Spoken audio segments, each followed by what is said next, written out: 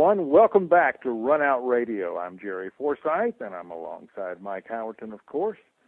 And we are brought to you by Predator, Predator Q's, and Tiger Products. Make sure you say hello to our good friend Corey Harper at Tiger. And we also have a new sponsor for you this week for Run Out Radio, Simonis Cloth. Simonis, the choice of champions. Mike, how you doing, buddy? I'm doing good. Been able to spend a little bit of time at home after all that traveling we had done, and it's kind of nice. Had a nice Christmas holiday. Did you have a good Christmas?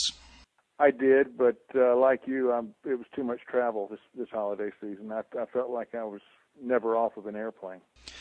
Yeah, I'm looking forward to spending a few more weeks at home, and you and I not being on the road anytime soon. Yeah, no doubt. Pretty interesting show we've got today. We're going to be talking about, of course, the Mosconi Cup and the all the happenings out in Reno, and the Player of the Year choices that we made. And we've got one of those Players of the Year, Ralph Souquet, is going to be joining us a little bit later in the show. Yeah, been a while since we've done a show, so there's been quite a bit of stuff that happened. You want to start with the juniors and the wheelchair event? Well, might as well. That was our first trip to Reno. And we went out there, of course, first to watch the WPA World Wheelchair Championships and the WPA World Junior Championships for both girls and boys. And you got to give all those competitors credit. There was a lot of heart in that room. There was. Fans of the show may not know that I personally am a big sports fan. Jerry is not a big sports fan. Correct. Jerry doesn't really care for organized sports. A number of people that I've known over the years who were not fans of organized sports say that it's the opinion that the professional athletes aren't playing the game for the sake of the game anymore. They're playing it for a paycheck. That was certainly not what was going on in Reno with that junior event. It was great to see those young players who had made it there to Reno on their own, or their parents raising money, or however, but they were not playing for a payday. They weren't playing for first prize of X number of dollars. That was all about the medal and holding that title. So players who lost, let's just say they were a lot more emotional about it. You could see the emotion written on their faces all week. Well, you could see the emotion, you could see the tears, and that's good to see, because that means these are kids who had a dream. These are kids who are following that dream, and when they fell short, they were very disappointed. And that's what you want to see in sport. And you're right. What you said earlier about organized sports, to me, watching a bunch of millionaires toss balls around is not a lot of fun. But watching these kids who, they weren't playing for money. They were playing for honor and for a medal. And they really put their hearts out there on the line. It was great to watch. Well, and I think you really have to take your hat off to the boys winner, which is really not, you can't really call it a boys winner. Ping-Yi Ko is a man amongst pool players. I think you have to take your hat off to both Ping-Yi Ko and Jericho Banyaris. These guys both play in world championships, and, at least with Banyaris, you know that this kid gambles with the absolute top players across the world, and for them to come out and play in an event like this really shows something about both of them. Yes, it did, and that was a great final. Ping-Yi Ko came out on top, but, that was a coin flip going into that match. It was. Pretty much everyone figured that it was going to be Ko and Banyaris in the finals. The two of them were really, I'm not trying to take anything away from the other players who were in that division, but those two players were really head and shoulders above the rest of the field, just based on experience. I expected Banyaris was going to win that match, but Ko just seemed to have a much better mental game going into it. He seemed to have himself together. He played in complete control, which really, that's kind of the Asian ethic, it seems, when Asian players are playing at their top level. Yeah. You can see how they model their games after the heroes of their own country, and the Benares plays a lot like Efren and Bata, and Pin Yi Ko certainly has a plethora of people that he could model his game after. But it's amazing to watch the differences between the two players' attitude at the table and the way they walk around the table, the way they approach the balls. It was also interesting to watch Banyaris on the sidelines sweating the matches for the other Filipino players and taking time to set up shots on the table in between matches with Jonas Magpante and the young lady that was here from the Philippines. He seemed like he was trying to do everything he could to help coach them along while they were playing. It wasn't just a simple him coming out and competing and looking for action. I mean, don't get me wrong, there was a challenge laid down between Ko and Banyaris, although it did not happen. But he seemed like he was here for more than that. He was here to help his fellow Filipino players, and all three of those players can be very proud of what they accomplished at the event. Indeed, and on the young ladies' side, we have a champion who can be quite proud of what she accomplished as well, Brittany Bryant of Canada. What a great champion she is. That was another interesting match. Brittany played Konishi Samiya from Japan, and the pressure seemed to be getting to both of them. They both made mistakes. It was certainly not their best match of the tournament, but just watching Brittany the entire match, since we were so close filming it, she just didn't seem like she ever really thought that she was in danger of losing that match. She didn't get down on herself if she made a mistake, and she came through at the end. I mean, maybe she just knew that Samiya was facing the same kind of pressure and that she felt she'd be able to get through it, but she just didn't seem like it ever bothered her. Yeah, and what I liked about her confidence is she had that type of confidence that doesn't have any cockiness with it. She was able to be confident of her own game, sure of herself, without putting down her opponent. Right. That's the kind of confidence that you like to see.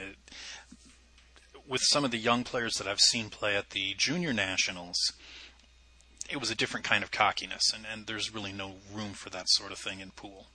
I agree. Well, after the wheelchair and the junior event, we got to split up and go our separate ways. And you went back to Reno for the Reno Open, and I went to Malta for the Mosconi Cup. Yeah, tell me about Mosconi Cup. We all know what happened with the scoreline, but what did you see there that maybe the fans didn't get a chance to notice just from watching the scores?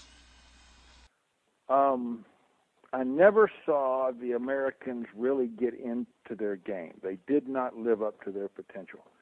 The spirit wasn't there this year. I don't know exactly what was going on behind the scenes. I know there was some words said in the practice room between some American players, but in fact, one doubles match, Rodney Morris came out, and I've never seen Rodney anything but animated and energetic and full of drive and desire. And for the first time I've ever seen Rodney just sit in his chair and watch the match.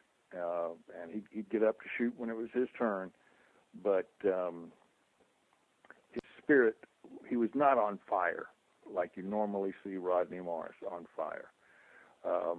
And I'm not singling Rodney out at all. After the first couple of days, the Americans' heart just wasn't in it. And they never gelled as a team, and the Americans would tell you that doesn't matter. So, I mean, they disagree with me on this. They think that the fact that the Europeans ate breakfast together every day as a team and ate dinner every night together as a team and went out on the town together as a team. They don't see that as being important. The Americans don't. The Americans are a group of individuals who think they can come together on the table as a team and then go back to being individuals. I don't know that they're right. I don't know that I'm right. I know that the Europeans acted like a team. They encouraged one another. They supported one another, and they won the Mosconi Cup. Well, I certainly don't know enough about what goes on inside a person's mind playing pool at that level, but I would think that it's got to be easier knowing that you've got four guys sitting on the sidelines who, if you make a mistake, they're going to pick you up, and you don't feel that you've got the entire team on your shoulders, as I'm sure some of the American players must have felt. Yeah. Yeah, I have to agree. Well, something's going to have to happen. I mean, rethink that whole attitude, I don't know.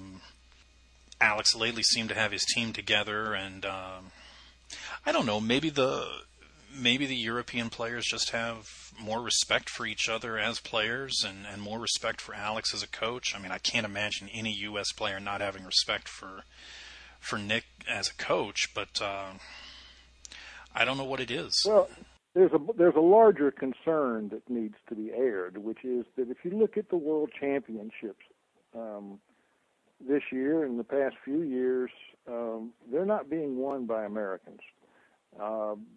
Europe is tending to own them in 2008, in fact. And before that, it was a combination of Europe and China and the Philippines. While the players from around the world are stepping up their game and improving their game, I'm not sure that the American players are keeping pace. Well, but I think that can also be a reflection of what's going on here in the U.S., where we're getting less and less major tournaments, and even the major tournaments that we do have are not, they're not attended by all of the top U.S. players. I mean, when a U.S. player gets into a high-pressure situation, I would imagine it's quite different than when a European player gets into a high-pressure situation and they say, yeah, I've been here before. I was playing in a high-pressure situation 3 or 4 weeks ago, playing in the Euro Tour event or in, the All Japan or some other tournament out there. I mean, the economy is hurting the game, but I think it's hurting the American players even more. Oh, I have to agree with you. I mean, we looked at the events that our male player of the year played in this year, and he played in somewhere between 25 and 30 events in 2008, and many Americans played in less than 10. Yeah, I think that's got to be a big part of it, but I don't see an answer to that anytime soon. Not until this economy turns around. But enough about the Mosconi. How did it go in Reno? Well, Reno was a good event. Of course, we were missing some of the players who were at Mosconi Cup. I was streaming some of the matches online, and Shane joined us from Malta watching some of the early matches when he couldn't sleep, and he had mentioned that Reno was always one of his favorite events, and he would have loved to have been there. Mike Davis had a great tournament. He played really well. I mean, Mike seems to play well at the Reno event. It's the second time that I've been to that event, and coincidentally enough, Mike Davis won the only other time that I was at the event. So I guess I probably should have known going in that he was going to win. Did he give you a jelly roll or anything? I mean, no, he didn't. You should be his good luck troll. Well, actually, I think we had just about every member of his family watching the stream of the final few matches. Oh, good. He played well. He seemed to be. I mean, let's face it. Mike doesn't have the best stroke in the game. Even Mike would be willing to tell you that he doesn't have the best stroke in the game. A few of the people that were watching the stream were commenting on how there was no way that he was going to win the event with the stroke that he had, and his inability to really come with a major stroke shot. But he really put it together. He played Leonardo Andam in the finals. Andam was just running away with the match. And for people who have not, or who did not have a chance to watch the streaming video, we will have the video online probably within the next week or so. At 7-2 down, Mike Davis called a timeout, and he said that really he was just looking for the opportunity to call a timeout because Andam was running rack after rack. He called the timeout. He came back and won 7 games in a row, and he ran 5 racks on him. And the first rack that he ran was one of the ugliest racks I've ever seen. Not in Mike's ability at running out. It was just he had to make a kick shot here, he had to make a bank shot there, and those are not the kind of shots that you want to make in the finals of a major event. He even commented afterwards, he said, it seemed like the first shot that I had when I came back from the timeout was maybe I had a 20% chance of making it, and he said, I made that, and I left myself a shot I might have had a 10% chance to make. He said, I knew I had to make the shots. He said, I knew if I missed that I was done. And he made the shots. It was quite a victory for him. Yeah, Reno is always quite an event to win because you have to come through such a large field to do it. Yeah. Interesting enough, it was another major event with a Filipino player in the finals, with the Filipino player failing to capture the win. It seems like it's beginning to become a pattern where we see Filipino players in the finals and they don't win the events.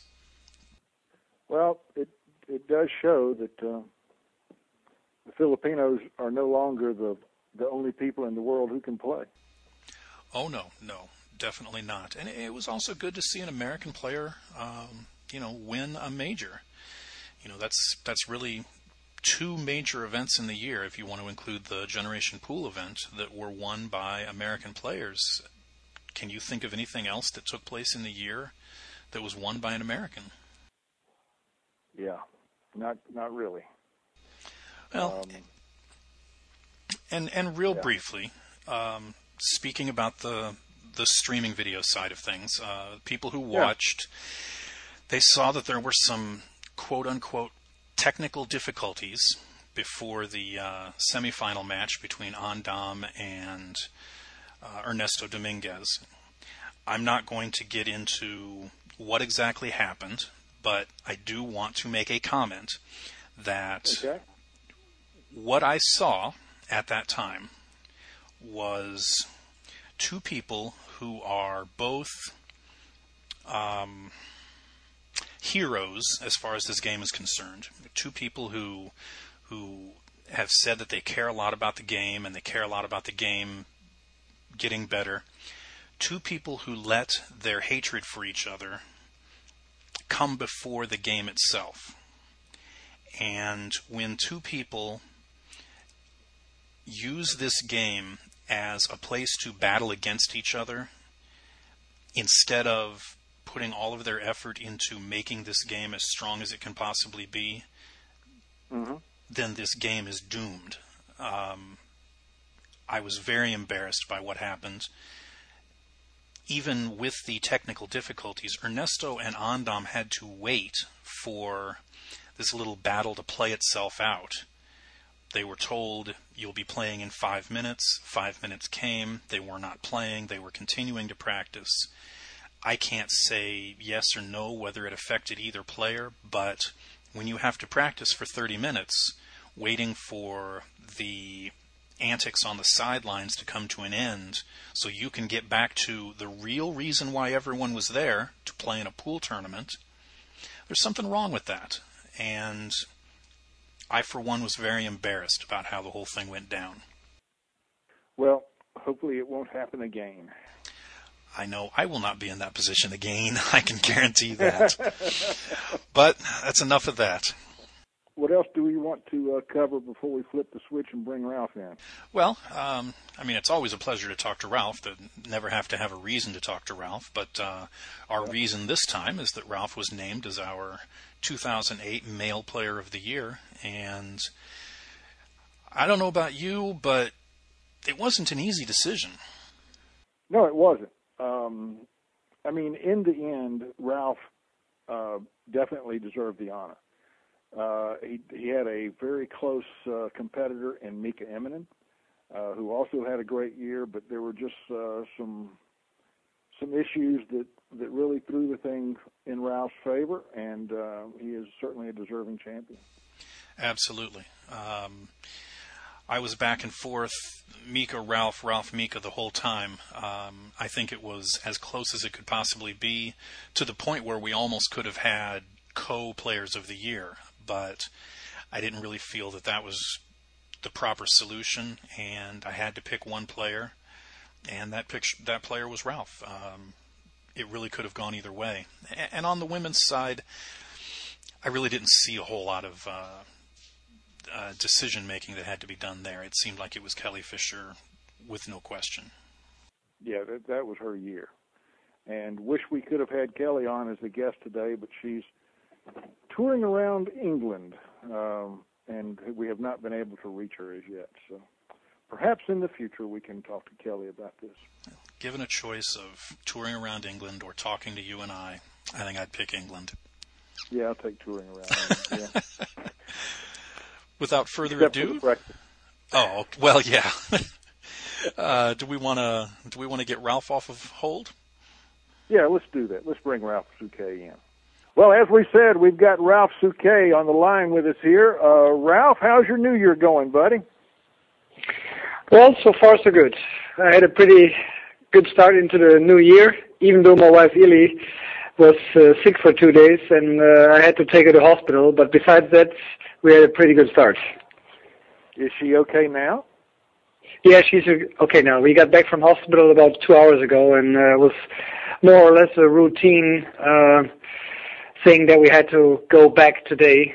Yesterday was actually the bad day, where she had diarrhea and stomach ache, but things turned out to be okay today when the doctor saw her again and did some more tests, and so it's nothing serious. Okay, well, luckily. Give her our best, please. I will. Anyway, thanks. We are calling you, of course, to congratulate you on being chosen as the AZ Billiards Player of the Year, and you certainly deserve that honor. Well, thanks a lot, guys. As I already mentioned in the earlier email that I got, I really appreciate it. And yeah, well, what else can I say? I mean, I had a pretty good year. I won quite some events this year, throughout the year, not only in a month or two. I had, my wins at the beginning of the year, throughout the year, at the end of the year again. And so I guess, I made it one of my, best years in my career. Not the best, but certainly one of the best years, yeah. Ralph, what do you attribute your long-term success to? I mean, you've been doing this for years, and you've been one of the top players for years. What allows you to stay at that top level? Well, of course, it's always hard to say, but I work really, really hard, to keep my game as sharp as possible. I mean, I practice at the table, but I also, practice off the table where I, run, I jog, and try to keep myself in the best possible condition to be able to perform well at the table. Besides that, I always, try to learn even more in the game, because there are so many new players out there, and then every new player seems to bring something new into the game, and I also, try to learn from that. And because when you keep playing your own game, you're probably going to stay at one point of your career where, you just can't improve anymore. But if you are open for new things and try out new things, then you open up your horizon, and you can still learn and grow into the game even more. One of the reasons that you were picked as Player of the Year was your back-to-back Euro titles last year. Mm-hmm. Can you compare the Euro Tour to the events that some of our listeners would be more familiar with, the events that take place in the U.S., and how is it that the Euro Tour is able to achieve the success that it achieves? Well, first of all, the Euro Tour is probably the toughest tour in the world. And I say that because we have every single tournament, we have more than 200 players from around 40 countries in Europe, and it's an open tour. I mean, even Americans and Asians are welcome to play in it. It is tough because, you have a lot of players. You play only 3 days in the event, which means you have a lot of matches to play. Maybe not the first and second day, but definitely on the last day. Then you have, with a race to 9, quite short races. It's not super short, but it's somewhere in the middle. It's obviously not the perfect length for the top players, but otherwise you just can't finish the tournament in time. And besides that, every single table, the balls are tapped with the template, which makes it more predictable. So players are actually practicing the break, how to control a cue ball, how to, send certain balls in certain directions. So, which makes it even tougher again for the top players to, stay on top and stay in control. So, I mean, out of those 200 and plus players, there are easily 50 who can win the tournament. And when you look in the winners lists, then you see so many different winners over the years. So it's so hard, to win the tournament back to back, and not only to win it back to back, just to win one event. I mean, I wasn't able to win a European Tour event in 5 years, and then all of a sudden I broke that. I don't know. I just had a tough time performing well on the Euro Tour, even though I played, probably above average every single event. But at a certain point, you face a guy that just, runs over you, even though we have alternate break all the time.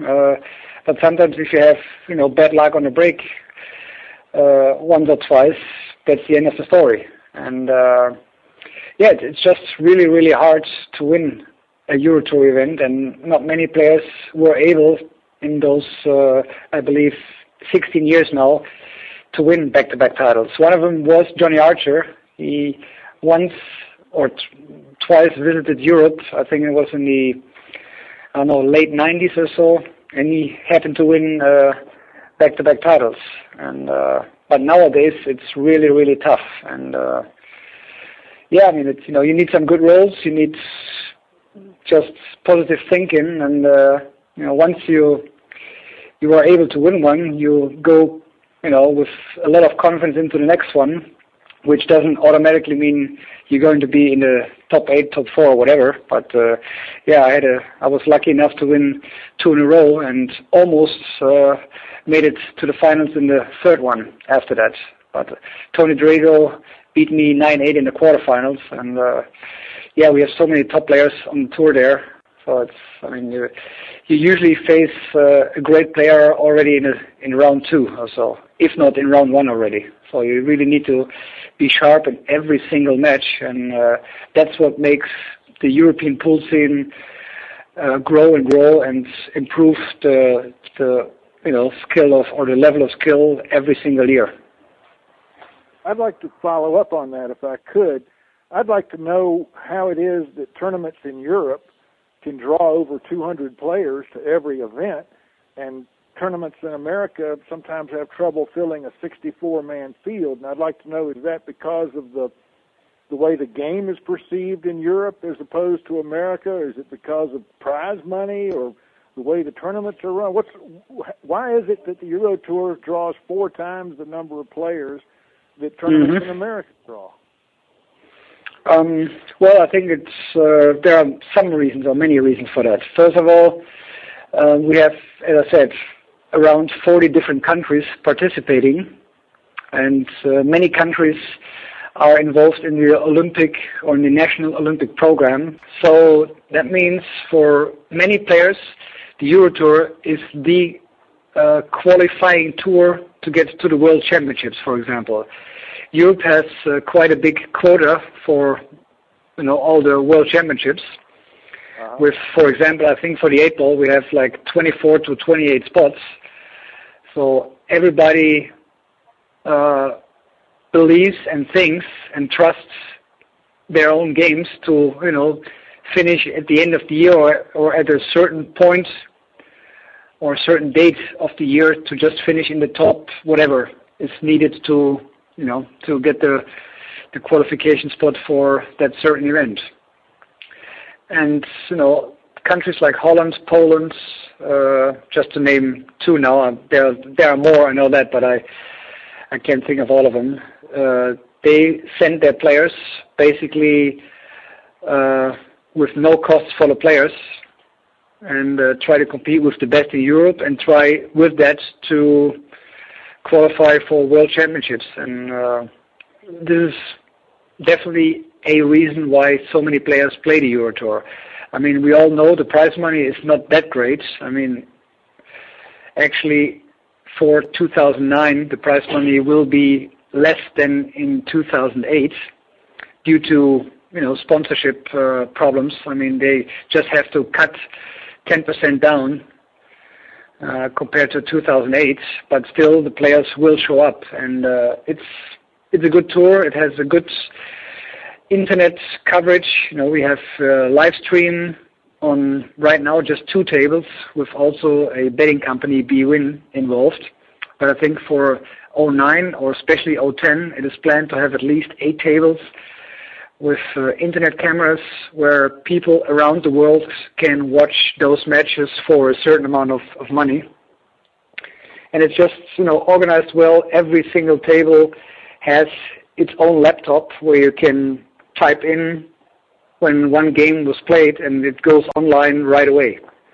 So the whole world can basically see what's happening on the Euro Tour. And I know as a fact that in some of the events we had like 8 million hits from all over the world, just checking out who's doing well on the Euro Tour and what are the results. And this is, just something that really attracts people all over the world. And I guess this is also another reason why the Euro Tour is growing and is improving. And they always, try to do things better. It's not always the best for the top players, but this is also a reason why the tour is, growing and growing. Because if you only do something for the top 10, 20, 30 players, the rest at one point just won't show up anymore, because then they see, well, we don't have a chance, and why should we support something where we only bring money for the top players? I mean, it's in every sport, but there's got to be light at the horizon for more than just 20 players. Ralph, I got to ask you, after the year you've just had, I mean, you won a world championship, you won the Mosconi Cup, you won Derby City Nine Ball. What was the highlight of the year for you? What was the best moment of the year? Well, obviously winning the 8-ball World Championships was definitely my highlight of the year, because it's always been a dream to win the World 8-ball Championships, because 8-ball is one of my best games. I had so many wins on the European Championships. I've been into the finals 12 years in a row, and but for some reason, when it came to the World Championships 8-ball, I never played my game. I always either I was sick, or just my opponent played better, or I just played not the speeds that I'm able to play. So, but in 08, everything finally, went my way, and that was definitely my best victory. Besides that, I mean, winning the Mosconi Cup is always great. I mean, it's just such a totally different event where 2 teams play each other, and I mean, Mosconi Cup is special. It's definitely one of the best events to play in, because you have all the fans rooting for you or against you, and this is special and different than any other event. But still, if I can choose a number one event for 08, it was the World 8-ball Championships. Well, Ralph, I'd like to ask you about the Mosconi Cup. Jerry gave me his read a little earlier in the show on why he felt the European team dominated the U.S. team the way they did. Why do you think it was such a lopsided win? Well, it was a little surprising that we won with that big margin. But we all went into the event with a lot of self-confidence. We knew we had a good chance, even though Team America had one of the best, if not the best team ever, name-wise, in Malta. But I don't think they acted like a team. I think Europe acted like a team, like they did in 2007, where everybody fought for each other, everybody, talked to each other. We had dinner together, we had breakfast together, we just did everything together. We, built ourselves up as a team. If somebody didn't play that well, we told them, well, we win as a team, we lose as a team. Everybody is part of the team, no matter if you win all games or if you lose them all.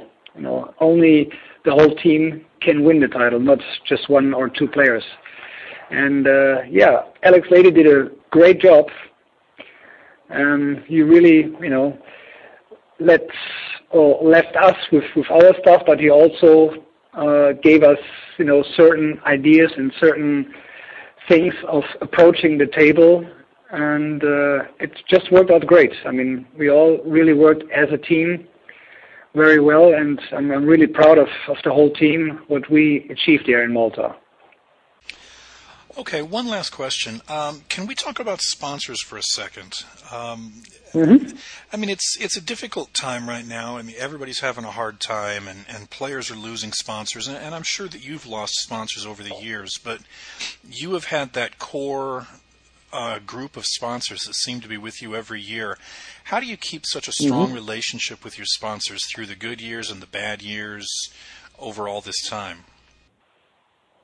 Well, it's always a giving and taking.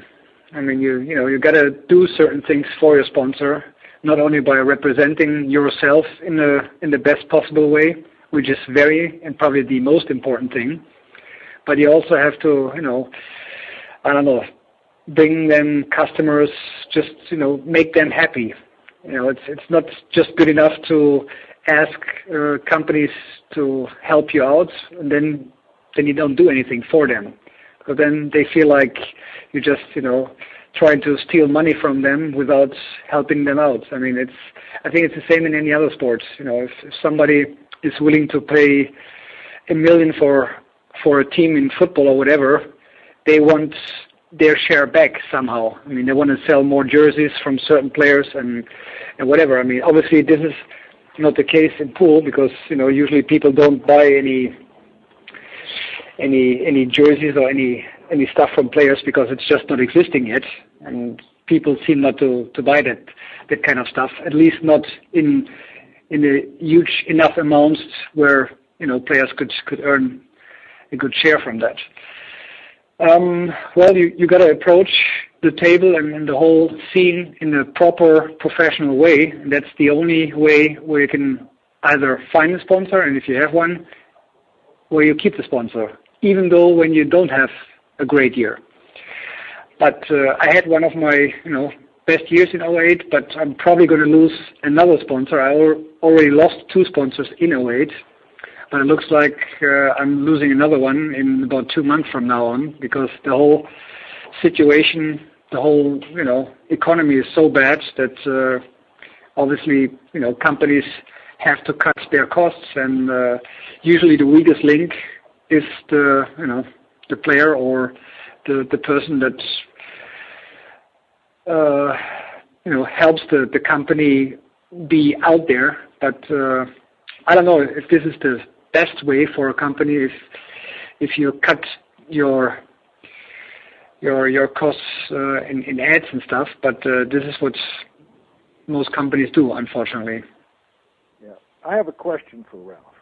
And it's sort of a follow-up question to a question that I asked Ralph about 4 years ago, which was, at the time I had noticed that Ralph, whenever he was sitting in his chair and the opponent was at the table, Ralph never looked at the table. Ralph always had his eyes glued. It looked to be like at a spot on the carpet about 4 or 5 feet out in front of his chair, and he'd stare at that spot and never move while he was in the chair. And I asked him, I said, Ralph, what are you doing? Because I know you're doing something mentally. I said, what are you doing when you're in that chair staring at that spot on the floor? And I'll never forget his answer. He said, Jerry, I'm not going to tell you. Mm-hmm. But this year, his game has changed. He's not staring at that spot on the floor, especially in the Mosconi Cup, Ralph. You are actually watching what your opponent was doing at the table. And I'm wondering if you've made a conscious change in your game in that regard, and this time, can you talk about it? No, basically I'm still believe in the same routine. Here and there I change it a bit because especially in a tournament like the Mosconi Cup, sometimes you need to be like really, really sharp. You don't really have much time to think about what could you do, because when you play with a shot clock, you need to be sharp right away.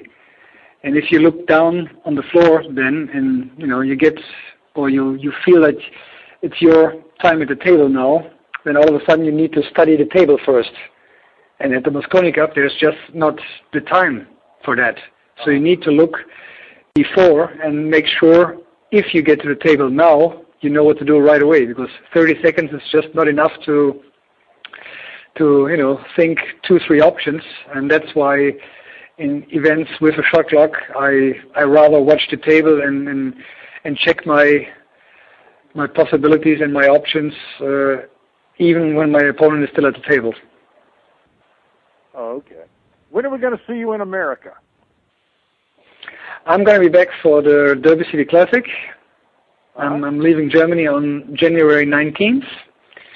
And I'm going to stay there till the end, which means I'm leaving the country again on February 1st. Okay. Well, we will look forward to seeing you, and we hope that your wife Ely gets to feeling better, and hope that everything goes as well for you in 2009 as it did in 2008. All right. Thanks a lot, guys. I really appreciate it. Well, Ralph Souquet, what a fine champion he is. I wish a lot more players would model their game and their attitude after Ralph's. Absolutely. I've never heard a negative word from Ralph. I've never seen another player short of... Okay, well, yeah, I did see one opponent get a little bit frustrated at Ralph one time, but that doesn't really count. You just don't see problems with Ralph and the way he conducts himself. He conducts himself as an athlete as well as he can. Yep. Well, 2008 is gone. 2009 about to unfold. Upcoming events. Derby City is the first big one. They're at a new location this year, and a lot of questions about how well that'll work out. I mean, it's always kind of scary when you move from a location that's been working for you, and you got to try out a new place, but we certainly wish that event well. Absolutely. Derby City is really... it's been around for so long. It's a favorite event for so many of the players. It's not your typical pool tournament. It's not an event that is ever going to be a point event for the BCA points list. And I don't think the organizers really look at it and want it that way. I mean, everyone knows that Derby is Derby, and if you don't go for that sort of thing, I mean, for example, we have some Christian players who just don't believe in that sort of thing, and that's fine. It is a great event. It's a lot of fun to be there. It's 9 days of absolute craziness, and there's no other event that's even close to what Derby is. No, it's there's nothing like it at all. It's in a league of its own. But we do have some BCA points events coming up. We've got Turning Stone coming up. That's, of course, Mike Zuglin's event up in Verona, New York at the Turning Stone Casino. And that being our first point event of the year, I'm looking forward to how that turns out. And then we've got the Alan Hopkins event coming up in conjunction with the Super Billiards Expo in Valley Forge. Yep. On the ladies' side, we have the Regional Tour Championship, which will be in February. I will be at that event helping to stream it. And also, real briefly, on the Turning Stone event, you will notice at the bottom of the stories that we've been running on Mike's Northeast Tour, we've always said that you need to get your entries in. The tournament will fill up. For those of you who have not gotten your entries in, don't even bother now. It is completely full, and there is a waiting list. You can be put at the bottom of the waiting list, but the event is full. Yeah. Okay, what else you got, my friend? That's it for now. Just keeping busy. All right. Well, I hope our listeners keep busy by contacting our sponsors, and that would be Simonis, Predator, and, of course, the wonderful people at Tiger Products. Take care of them. They take care of us. In the meantime, Mike and I are going to go on down the road, and we'll talk to you again here on Run Out Radio just as soon as we get the urge.